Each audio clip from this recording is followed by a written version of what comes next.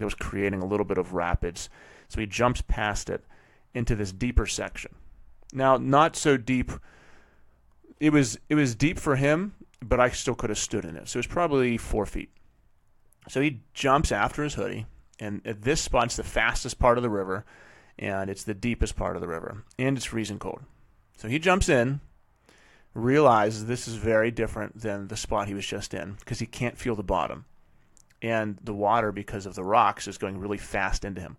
So he's treading water. He turns towards me just with sheer terror on his face, just terrified.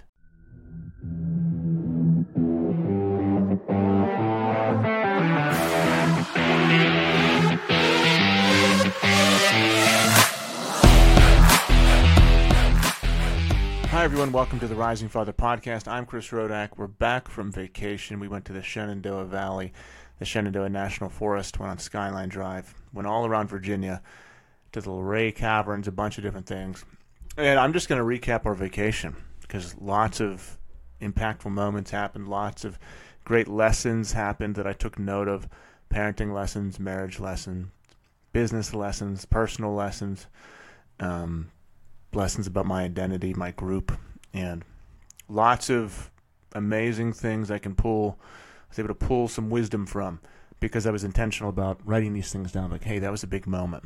And I got stories to share. My son almost getting washed down the Shenandoah River, chasing his hoodie, and all kind of good stuff. So I'm just going to get started. I made a big list of just different vacation moments.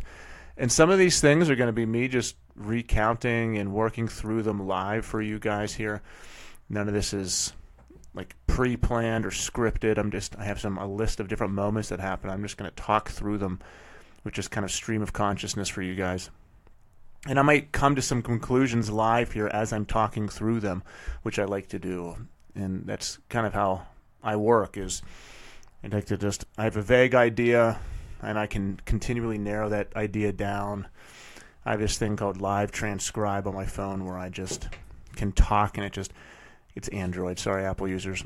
It just takes down every single thing I say, every single noise it hears, it just writes it down. So sometimes if I have just a feeling that I might think, well, there's a lesson in there. There's this feeling I have. I need to pull the concept, the lesson from it. I'll just talk about it for 30 minutes into this live transcribe thing. Like, well, I'm doing dishes in the kitchen or I'm outside cutting grass, something. And then eventually I'll just go through my notes. I'll look at all the words and sentences, and I'll just cut some sentences out, cut some words out, narrow it down. And eventually at the end of it, I might have a couple sentences of coherent thought. So that'd be kind of like what this is. So I'll just be talking about different moments that happened on vacation. And one of the craziest ones was my son jumping after his hoodie down the river. But first, before that, I'll just give you some background. So we went to the Shenandoah Mountains. This is, it's fall, it's October. We got back yesterday, October 25th, and we were gone for a week. Went to this really nice modern farmhouse in Luray, Virginia. So if you want to know where we went, I can send you the link because these Airbnb owners deserve a lot of credit because they made this amazing place.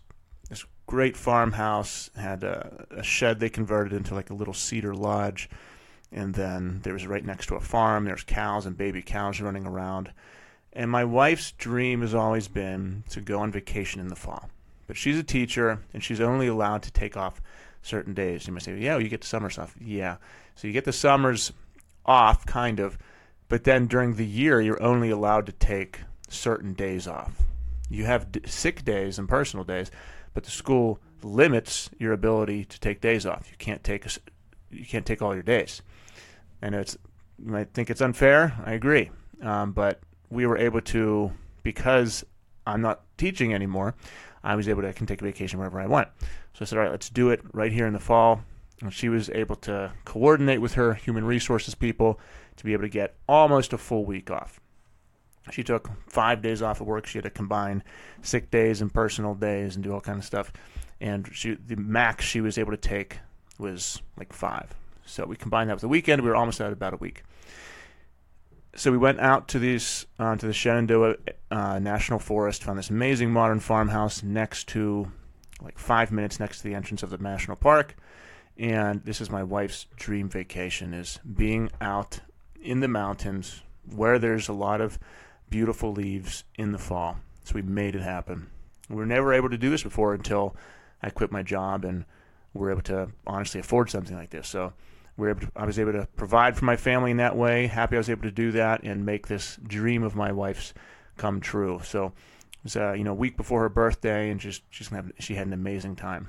So through this, it was me, my wife, my 2 kids, and we brought our dog. It was dog friendly, and huge yard. The dog was able to run around, jump in the stream, and just go crazy, chase birds and squirrels and everything. So even the dog had an amazing time.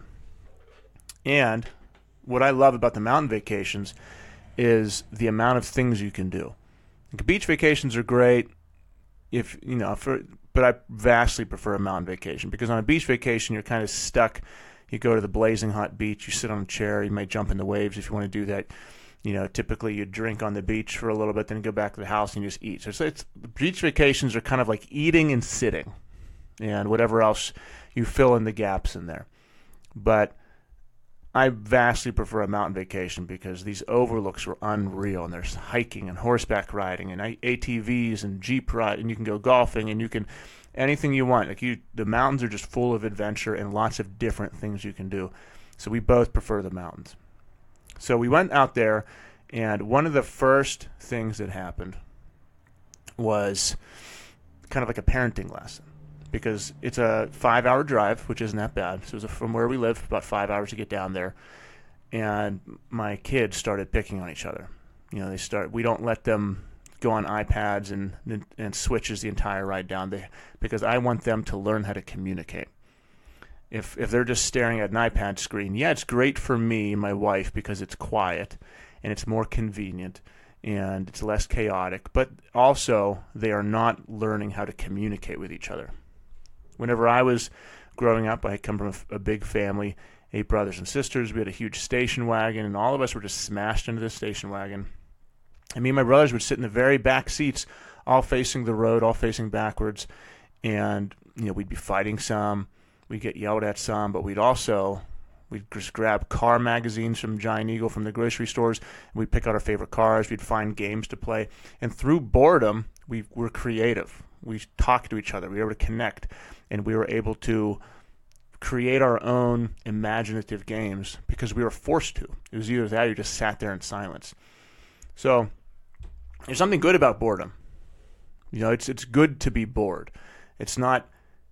I don't think it's good to constantly have a stimulus in your eyes and brain at all hours of the day that takes all of the work from your own brain.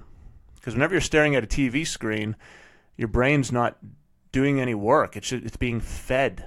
But whenever you don't have that, whenever you don't have that screen feeding you information, you have to create it on your own. You have to create your own fun. So I want my kids to have to do that. I also want them to connect with each other. I want them to learn things about each other that they wouldn't know otherwise. I want them to understand how to talk to each other. I honestly want them to fight and learn how to work it out.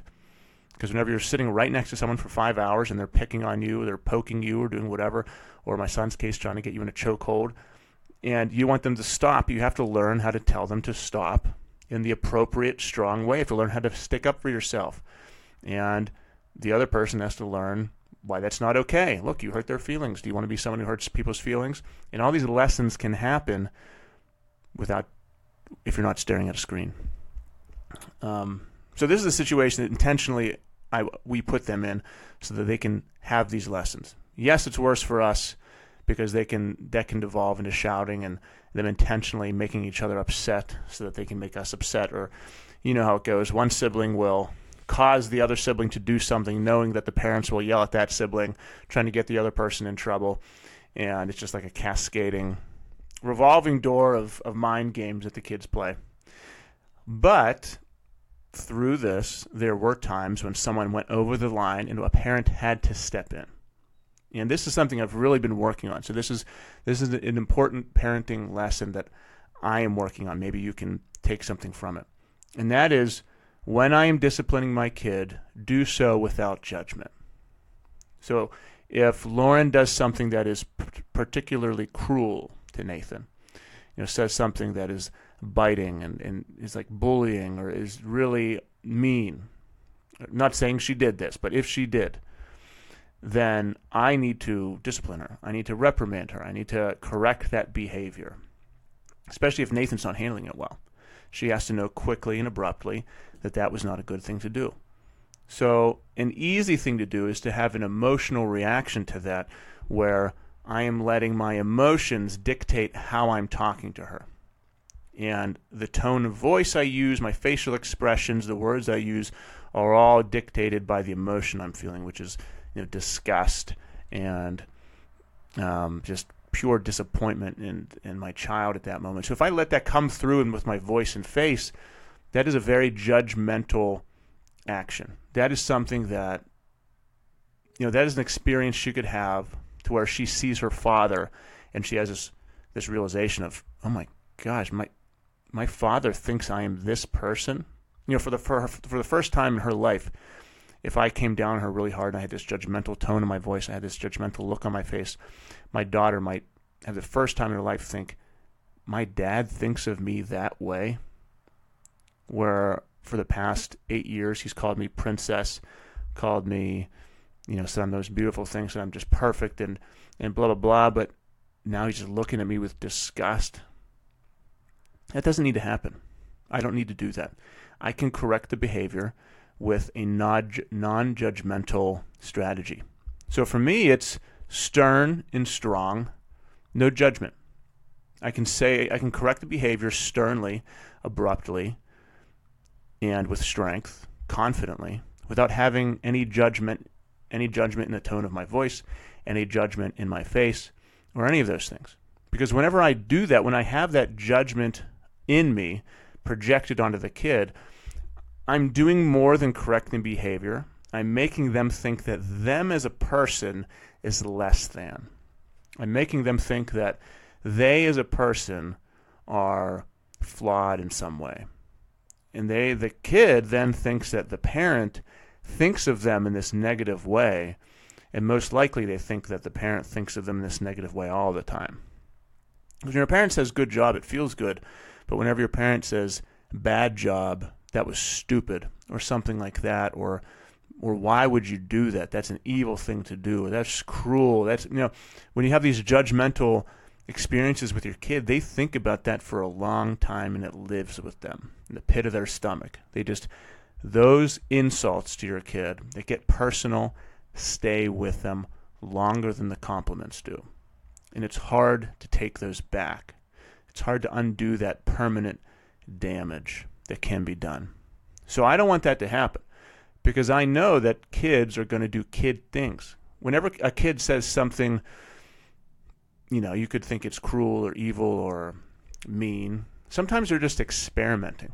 Sometimes they're just experimenting with how they say things, the tone of their voice, what they say, the words they say, the sounds bouncing off things. Sometimes they're just literally experimenting with themselves. Like, oh, this is what it's like to be mean today. I'm a nice person. What if I said something mean? What does that feel like? And they're just throwing shit at the wall and seeing what sticks. They're trying to define their identity. They don't know who they are right now. And I understand that about kids. So, honestly, it's the same thing as whenever you're training a dog. It has to be quick, abrupt. They have to relate the consequence to the behavior. If you have too much time in between, the relationship between the discipline and the behavior that caused that discipline is gone.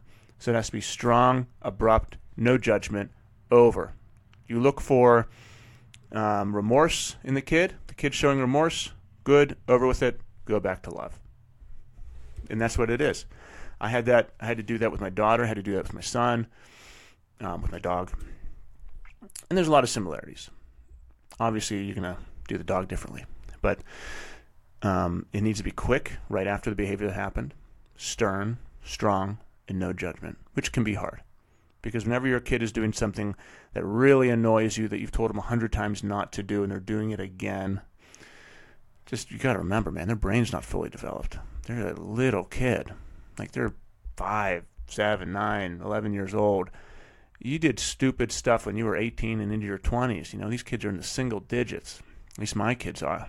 They're doing stupid stuff. They're experimenting. They're throwing shit at the wall, seeing what sticks. They're seeing what buttons they can push for yours. And even if they're pushing your buttons, you still have to remain strong and stoic. You still have to be the emotional rock. You have to be the lighthouse no matter what they're saying to you. And I made a post about this months ago that went viral because people had differing opinions on it. Some people said, yes, I agree with you. Other people said, no, when your kid's hurling insults at you, then you should have an emotional reaction. They should see you be human and freak out at them. And I just disagree. I just don't agree with that. I don't think that your children should see you acting like a child. It may happen, and if it happens, it happens. Nothing you can do about it. It happened. It's regretful that it happened. But you can prepare for that, and you can not want it to happen and do things that stop it from happening. So practicing emotional control, mastering yourself, being disciplined, being able to say no to things, being able to make yourself do hard, punishing things over and over again are ways that you can master your discipline and your emotions in ways that you can control your emotion. If you live your life seeking pleasure, choose the easy road, and live sloppily, I used to, then it's easier to not have control over your emotions because you are living your life via emotion. So you're more likely to snap, you're more likely to flip your lid, to lose your patience, get frustrated with people, and have an emotional response.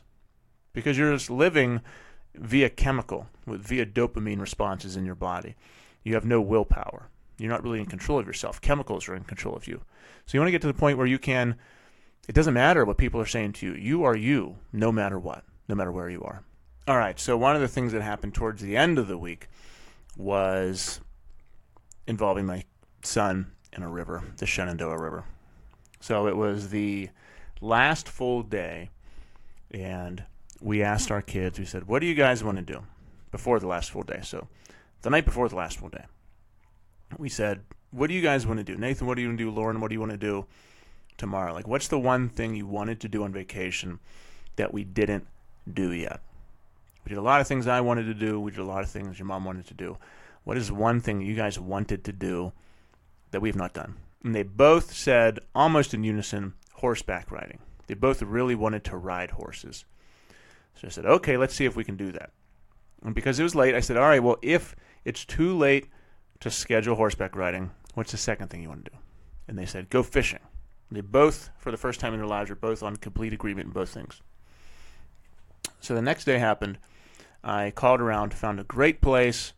It was about 30 minutes away, and that was at 3 o'clock. And it was only 8 a.m., so I said, we have all this time. It's a beautiful day out. It's sunny. It's high 50s, low 60s. The leaves are amazing. We have to use this last day here. I don't want to just sit around at the house. So let's go fishing. Let's do both things you guys wanted to do. And there's a small lake right by our place that's man-made. It was okay. It wasn't that impressive. And then there's the Shenandoah River 20 minutes away from us. So my kids wanted to go to the lake. I said, nope, we're going to the Shenandoah River. So I let them choose the activity, but I knew how picturesque and amazing the Shenandoah River is. And I knew that if we went there, memories would be created. Things would happen that I have no control over. Like things would happen at this river that were going to be beautiful, maybe dangerous, maybe scary, but memorable. Things that we will all be able to look back on and say, man, I remember that part of vacation. If we're just standing around a little man-made lake, catching trout or whatever, that's not memorable. But the Shenandoah River and, winding its way through mountains and just fall leaves everywhere, yes, that can be amazing. And I also wanted the dog to be able to run around the river and just have a blast. So we drive there. No plan as to where to go. I have no destination. I just pulled up Google Maps, saw the river, and drove to it. It says it's going to take 20, 25 minutes to get to a point in the river. Obviously, the river is very long. You can go to any point. So I just went a straight line straight to the river and said, well, let's see what happens. I'm going to leave it up to God. I'm going to leave it up to the universe. Let's just see if something amazing happens here. And I just drove that way. And we do a lot of this kind of stuff on our vacation. Like me and my wife, we are not planners for our vacation. We'll plan a great vacation, but we're not people that, every single 30 minutes is planned with something. Like, I'm not time blocking my vacation. I want to see what happens, because that way I usually find better restaurants and better experiences usually just pop up. So I said, let's see what the universe provides as I drive towards the river. So we drove towards the river, went over this beautiful bridge, and right on the other side of the bridge was a beach, a man-made beach going right into the river, a boat dock, a boat ramp, a place where people could take their boats down, and a huge parking lot, and a concrete walk bridge that went across the river for you to fish on. It's old. Part of it was falling apart, but you could get up onto it. So I said, this is better than I could have even imagined. I was planning on just driving down the highway next to the river, pulling off onto the curb and walking through the woods down to the river and doing that. But this was made for people to have a great time and mess around with. So I said, all right, well, this is perfect. As soon as I went to the river, God provided the perfect spot for us. I wasn't planning it at all. Had I found a spot and planned it, it wouldn't have been as great as this one. So I just let the universe provide to me, and it did. No planning, just drove towards the river, found an amazing spot. So we pulled down there immediately. Boom, the kids fling open the doors. They go running towards the river. They've never seen anything like this, and it is so beautiful. If you follow me on Instagram, I'll post some pictures on my stories and stuff. But you go down to this wide river. It's not deep. The spot we were at only went to about, 4 feet deep. You could walk in it for most of the part. And my kids just start running around, exploring everything, throwing rocks in, looking at all the trees. And then we just start bolting across this concrete fishing bridge. It was made for fishing, so we go all the way across it. And you can just stand in the middle of the river. The river's going underneath you. And in front of you is the bridge. Past that is just winding mountains, all covered in fall leaves. One of the most picturesque parts of the entire vacation, on the last day, completely unplanned, and we just drove to it. We found this amazing moment. So my wife had 30 pages of this book she wanted to finish. So she doesn't really care about fishing, so she grabbed a chair, sat in the middle of the bridge, and was just sitting there in the breeze. Like I said, it was upper 50s, low 60s. She was dressed all in her fall gear, just sitting there reading a book, just soaking in her fall vacation on the last day. I grabbed some fishing equipment, some fishing poles.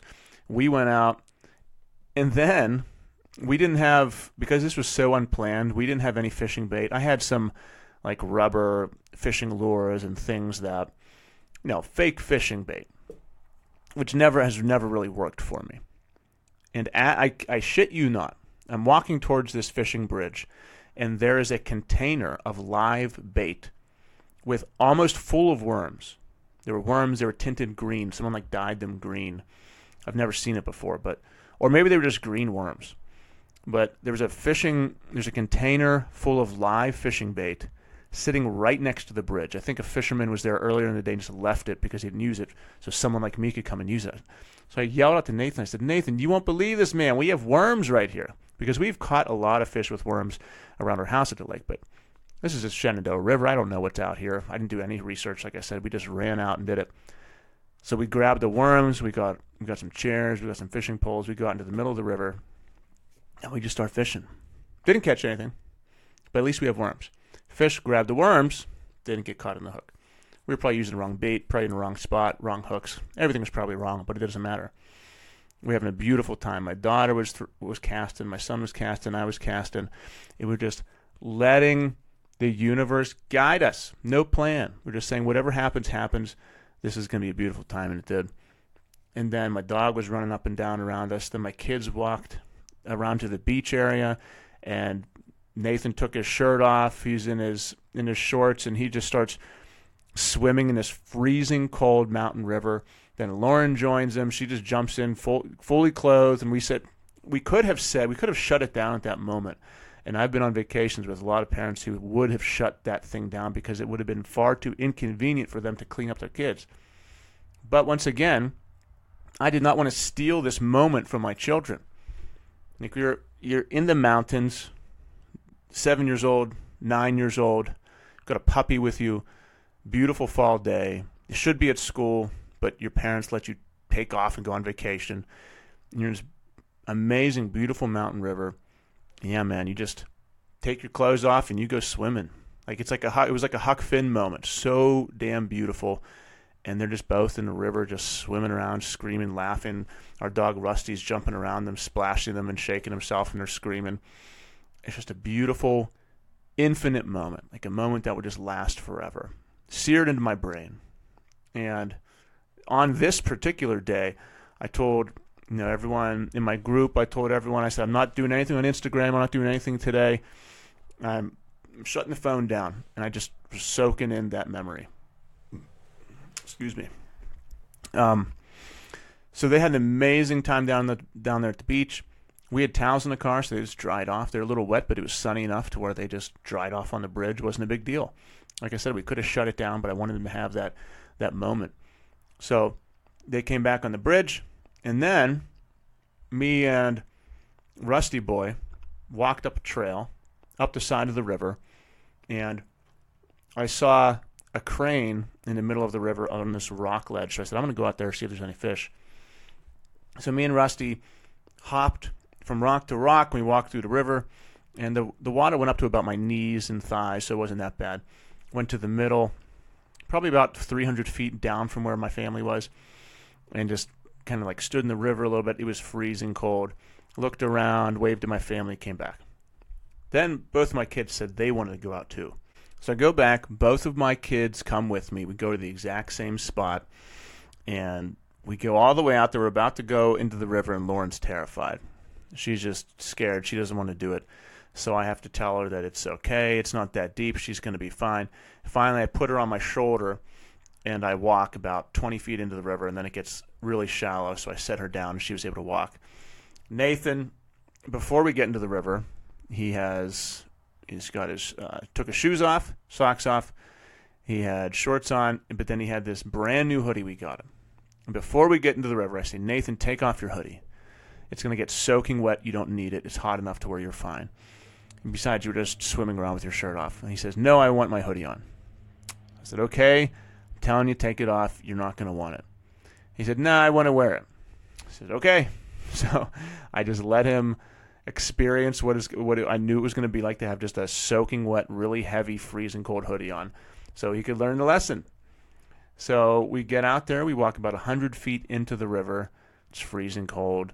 I had to help Lauren sometimes around the rocks and lift her up different points, put her down different points. Nathan did pretty good for the most part. Was able to walk all the way out. Rusty was with us. Rusty was shivering, freezing cold. He came out for the second time and was jumping from rock to rock and then swimming in the river. He just wants to be by us at all times, so he was swimming right next to us. And we all get out to the middle. Nathan takes his hoodie off because it's soaking wet, freezing cold, and heavy. And then he loses it and starts to go down the river. So he's polluting this beautiful river with his Pokemon hoodie. It was probably Fortnite or something. No, it was a Simpsons hoodie. He had a Simpsons hoodie, and it was just floating down the river. And without saying anything, he jumps forward and jumps after his hoodie. And he jumps past the rock ledge we were. And there's not really a ledge. It wasn't like a cliff. It was just all across the river were just a bunch of big stones. That was creating a little bit of rapids. So he jumps past it into this deeper section. Now, not so deep. It was deep for him, but I still could have stood in it. So it was probably 4 feet. So he jumps after his hoodie, and at this spot, it's the fastest part of the river, and it's the deepest part of the river, and it's freezing cold. So he jumps in, realizes this is very different than the spot he was just in because he can't feel the bottom. And the water, because of the rocks, is going really fast into him. So he's treading water. He turns towards me just with sheer terror on his face, just terrified, so scared because he has no control over himself. He forgets about his hoodie, and I can see his face goes from laughter to terror, and he's staring at me because he can't feel the bottom. The water's going past him. He's freezing cold. Now the water's up to his neck, and his arms are outstretched towards me. And behind him was probably ankle-deep water. He didn't know this because in a moment he was freaking out. And he was probably in like a pool of 10-foot water that was all going straight down the river. And had he done nothing, 2 seconds later, he would have been on his butt in the gravel in the water. But in the moment, he thinks he's going to die. He thinks he's going to drown. Because if he looks around, he's in the middle of a river that's raging over him. It's freezing cold, and his feet can't touch the bottom. And he doesn't know that behind him he'd be able to stand. So it was terrifying in the moment. And his arms are reached out to me. He's trying to get me. So I'm trying to calm him down because Lauren's next to me. I'm holding Lauren's hand because she's on a slippery rock. And then Nathan is out of reach of my hand, who thinks he's going to die. And I have to let go of Lauren and try to help Nathan out. So I'm telling Nathan as he's in the water, I'm saying, man, you're fine. And I just got a smile on my face. I'm completely calm. I didn't freak out. I was going, Nathan, it's okay. You're going to be fine. I didn't do any of that. I just said, Nathan, you are fine, man. You're an amazing swimmer. Just tread water. And he calmed down. And then he got a little excited again. He got scared again. I said, Nathan, you are fine, buddy. You have nothing to worry about. I said, look behind you. If you fall in, doesn't matter. You're going to be standing in 2 seconds. And then, out of nowhere, little Rusty comes running in like a rescue dog. He was standing about 80 feet away from us because he was shivering and freezing, just waiting for us to leave.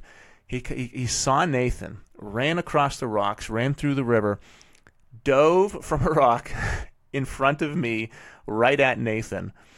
And then guess what? My little 30-pound puppy couldn't handle the current as well. So then Rusty starts treading water, floating down the river. So I grabbed Nathan with one arm.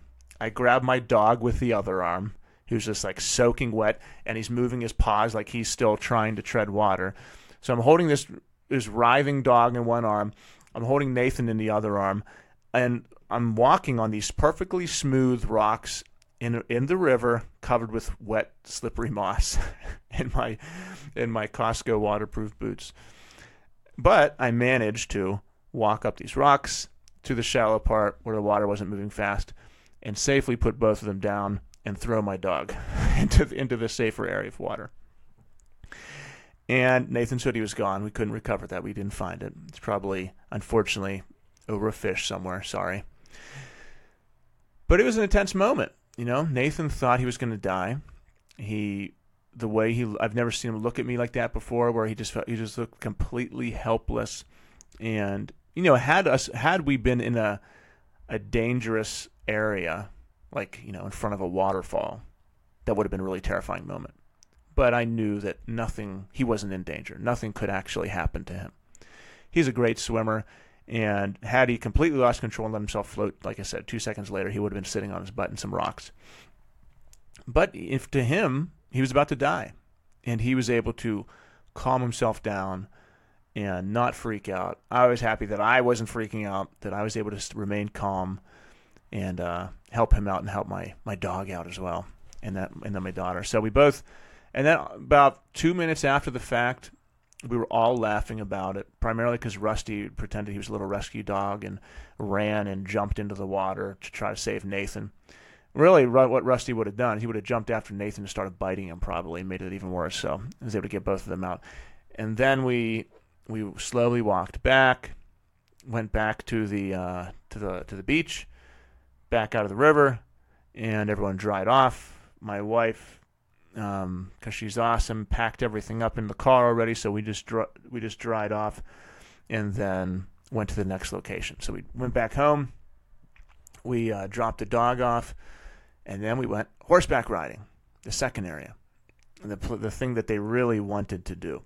So we went out horseback riding, and again, just an amazing location in the mountains, this beautiful farm out there in the middle of nowhere. No houses around. You just drive by yourself for 20 minutes in the middle. You just keep on winding up this huge mountain, and there's this beautiful horse farm in the middle of it. So I had my own horse. Sarah had her own horse. Lauren, my 7-year-old daughter, had her own horse, and Nathan, my 9-year-old son, had his own horse. And it was Nathan has had his own horse before, but Lauren never did.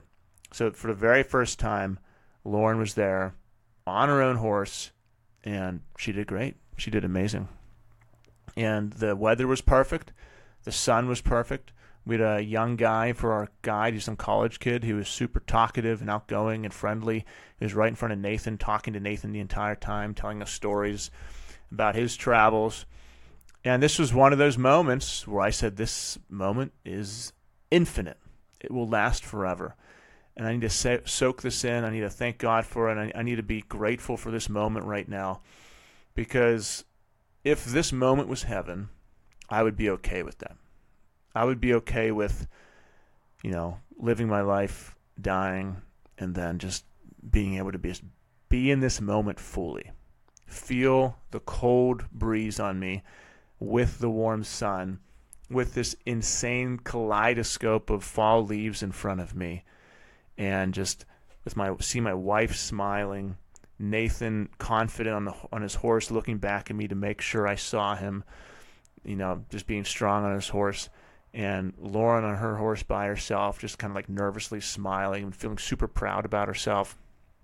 Like, man, what an amazing time this is that I'm in right now, just as a father. It's crazy how privileged I am and how grateful I am to be able to do that with my family and to be able to have the kind of family that I have. Just very little complaining the entire vacation, people pushing themselves to the limit physically and emotionally and battling fear. And man, but that moment was just so beautiful. We had an hour-long horse ride up and down over streams, up and down the mountain, and came back, took some pictures, drove to a restaurant, had dinner, came home, had a bonfire, watched a movie, and went to bed. Had a s'more. It was an amazing, amazing night. At the bonfire, I taught Nathan how to build a cabin-style bonfire, and I let him squirt lighter fluid on because he, as obviously every boy loves to squirt lighter fluid on the fire, so I let him do that. Then Lauren wanted to do it, so I let Lauren squirt lighter fluid on the fire, and did some dangerous stuff, but we were careful, so we had growth, and told scary stories. Nathan wanted me to scare him with a story, so I told him a really scary story, and he got really scared. But man, just that one day was just unreal from beginning to end. And I mean, like I said, weather was perfect. Everything we did was perfect. And I won't forget it. That I took the least amount of pictures that day, but that day is the most seared into my head. That, and whenever we went to Hawksbill, there's this overlook called Hawksbill. It's the highest point on the mountain that you can get to. And you go up to the top of the mountain, and it was really, really windy this day. There were wind advisories on the highway before you even get onto the drive. It's called Skyline Drive. Before you even get onto the highway that leads up to the mountain, there's an advisory. It says, be careful. It's very windy on the mountain. That's what the advisory said. So we went up to the highest mountain, of course. And you go out to the ledge, and there's just these granite outcroppings everywhere. And it's almost like little seats that jut out into the abyss. And the wind is ripping around you. There were hawks. That's why it's called Hawksbill, or maybe it looks like a hawksbill. We're just flying everywhere, and vultures were just playing in the wind, and all these birds were flying into the wind and doing, flips and just going crazy. And it was so windy, like in some areas you could barely stand. But it was exhilarating because it was the highest point. You could see for miles and miles. And once again, sunny, beautiful weather. You look out and it's just fall leaves everywhere all over the mountains. And my kids just unafraid, wanting to go up to the ledge. And we're just sitting there, legs hanging over. Man, it's just a magical moment. Just a magical moment with my family. And then my kids are battling swords, pretending to be wizards, and I'm just there standing with my wife and give her a kiss, and we're just like, man, we're so lucky right now. We got to soak this in, just absolutely soak it in. So those are a couple moments, man. I got a list of like 15 things, but we're already at 40 minutes here, so I'm gonna wrap this up. Maybe I'll talk about some more later. I got a lot of stuff to talk about my vacation, but those are three of the biggest lessons and takeaways. Maybe I'll do some more podcasts and bring some of the family on. We can review some vacation moments. But I hope you guys enjoyed that. Just me talking about my past vacation. If you haven't already, make sure you subscribe. Make sure you give me a 5-star review rating. That helps this podcast get sent out to everyone wherever you listen to it. I really appreciate that.